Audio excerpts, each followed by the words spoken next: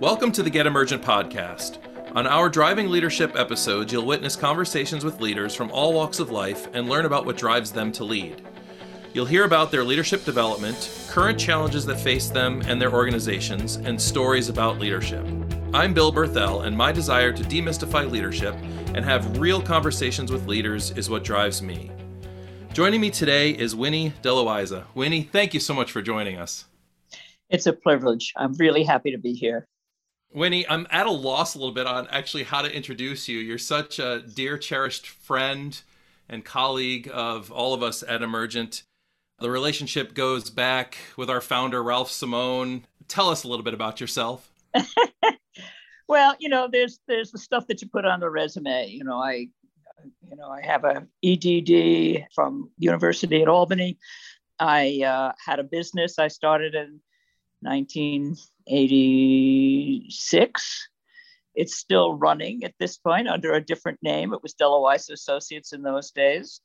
And now it's East West Leadership Coaching. And I have a partner who works with me, Newell Eaton. And I sort of retired from actual working. Every once in a while, Emergent drags me out of my house and asks me to do something, which I'm always happy to do. But I'm sort of retired. I started retired at 81, and now I'm 83. What can I tell you? That's awesome, Winnie. And I want to put a special plug out there for Newell as well. Personally, he was a coach of mine 6 or so years ago. He's a brilliant guy and a wonderful partner. Oh, gosh, yes. Brilliant guy. Yeah, absolutely. Yeah. I'm sure a wonderful partner for you and your work. Winnie, you've got so many rich stories. I enjoy sitting down and talking with you every time we get the chance. Take our listeners on your leadership path. Well, I think it starts in Brooklyn in the 1940s. Yeah. I grew up in a family that my parents were working class people on the one side, the Polish-German side. And then there was an Irish side that were really educated, college graduated women who were suffragettes, and we would have these incredible conversations. So I had both that kind of pull yourselves up with your bootstraps, figure out how you're going to make money. Mm-hmm. And the other part of it, which was the intellectual part of the knowledge part, so that is embedded in me at a very, very, very young age. And in addition to that, because my mother worked and I was kind of home by myself a lot, they would never tolerate that these days in this thing. I was out on the street, at 6 and 7 years old with my buddies running around Brooklyn going, my parents didn't even know where we were going. Right. As long as you were home at 5:30 for dinner at night, you were good. So there's all of that. And that's kind of autonomy and freedom that comes from that I think is an essential part of my character. And so that's how it starts. And then my degree was in chemistry. I was a terrible chemist. And I was great on the theory, but terrible in the lab. So I left that. I spent a couple of years in Wall Street trading options when they were doing it over the counter. I was like only one of 2 women in the room of about 110 men who were trading stocks at Bain Company, and actually had to take over my partner's work. And I remember one of the great moments was I was sat right across from Bill Kahn, who was one of the major partners. And I was supposed to be trading, so I had shorted Revlon stock, and I didn't cover it because I figured I would play with it and so forth and so on. And he says, the morning comes and he says, Winifred? And I had to go into his office and he says, what's this Revlon thing? And I explained it to him. And he said, you go cover that right now.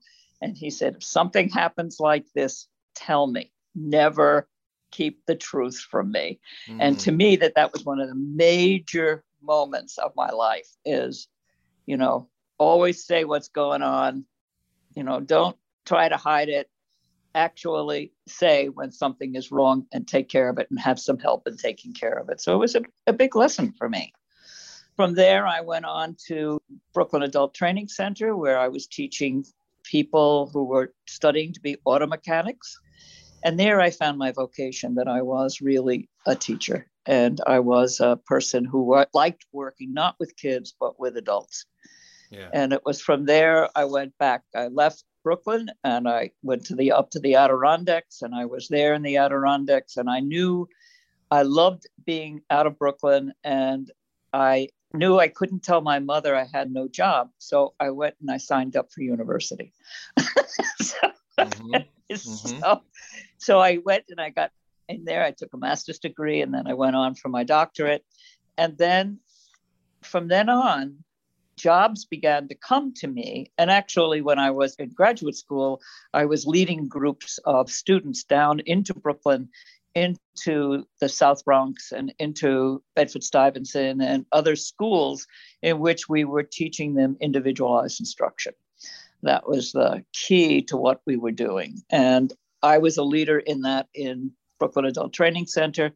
And then at the graduate level, I began to bring people into these schools. And that's how, it was sort of the beginnings of this. And then, of course, I had connections, and all of a sudden I got lots of people hiring me, and I liked it. It gave me autonomy. I was good at what I was doing, and it called upon both skills that I had, which was kind of this entrepreneurial person, and then this intellectual person who could help people. And the helping of the people, I think, was a major piece of this. I mean, I remember one client saying to me, I met his wife, and she said, "You saved our marriage." Mm. And to me, that was the biggest reward.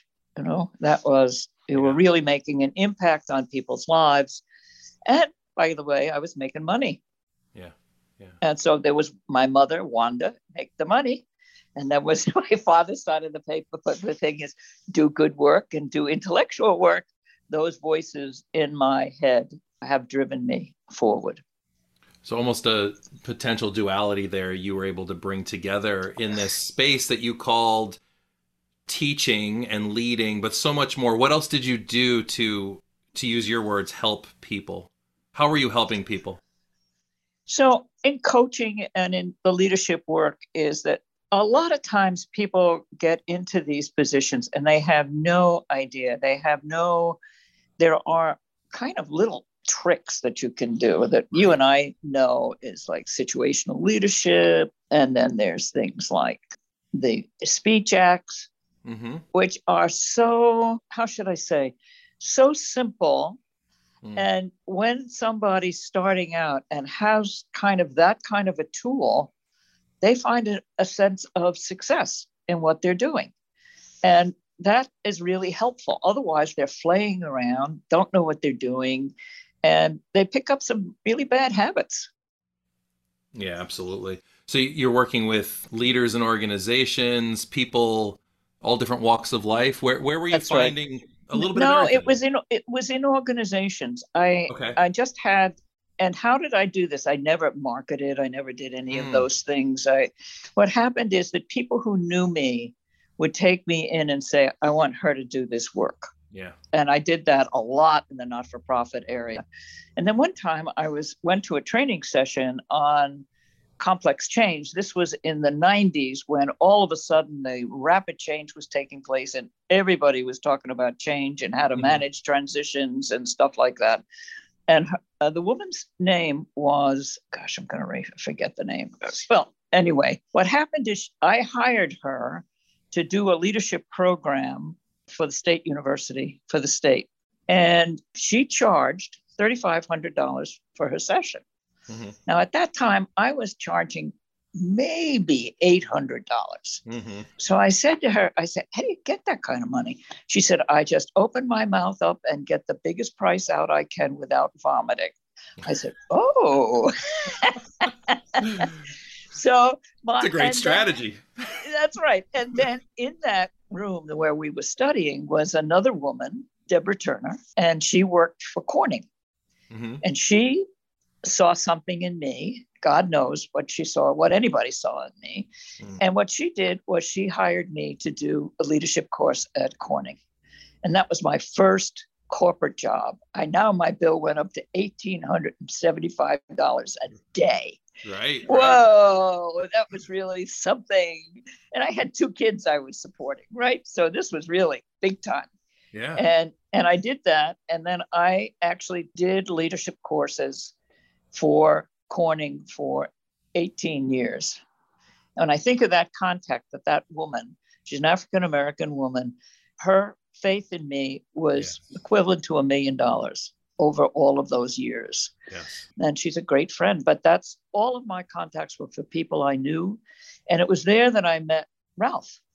Mm-hmm. And then my relationship with Ralph and with Emergent then grows from there. And I worked for them for a while. And so you still call me to do stuff from time to time.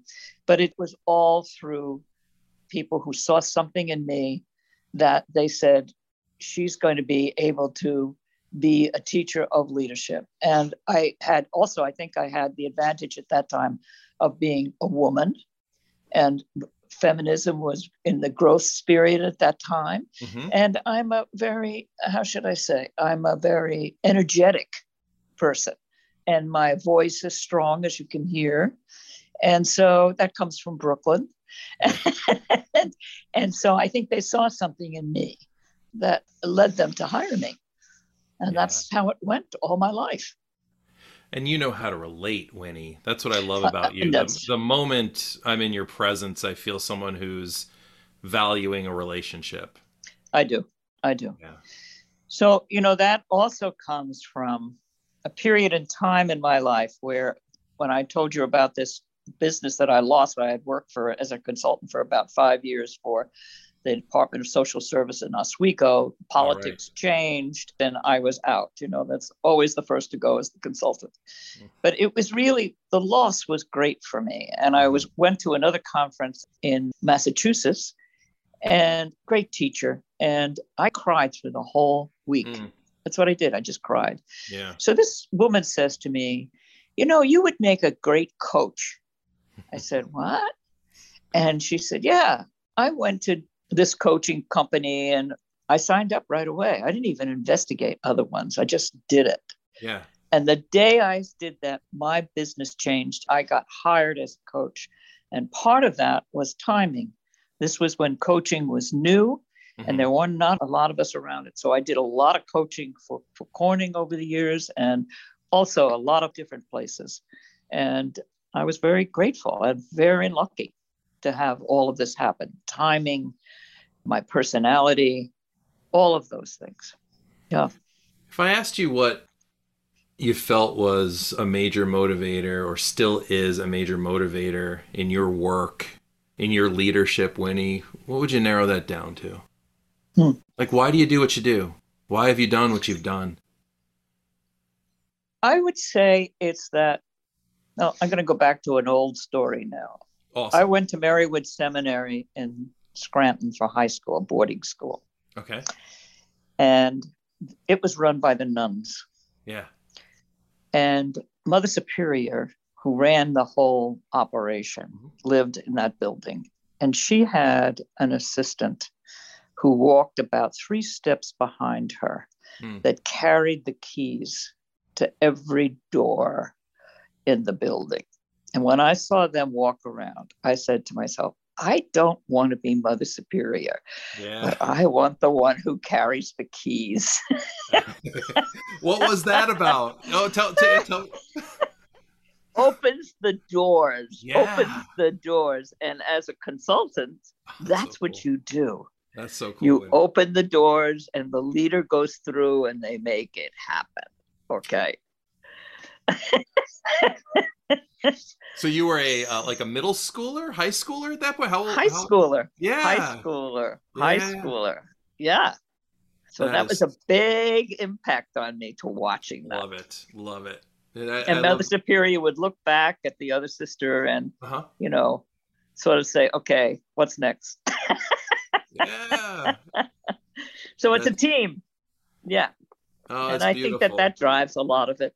And then, as I've gotten older, I've deepened my spiritual experience and my spiritual life. And so much of my leadership now is I see leaders as needing in the new world that we're living in, which is complex world that we're living in, I see that leaders need a connection to this higher realm. In other words, for me, I always like to think I'm not great on the details. I'm great at saying, what's the big picture here? Mm-hmm.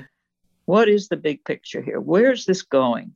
What are the forces that are driving it? Yes. Those are kinds of things. And to me, that requires, some people would call it spiritual development. Some will talk about it just as human development, to begin to be able to see things in a different way.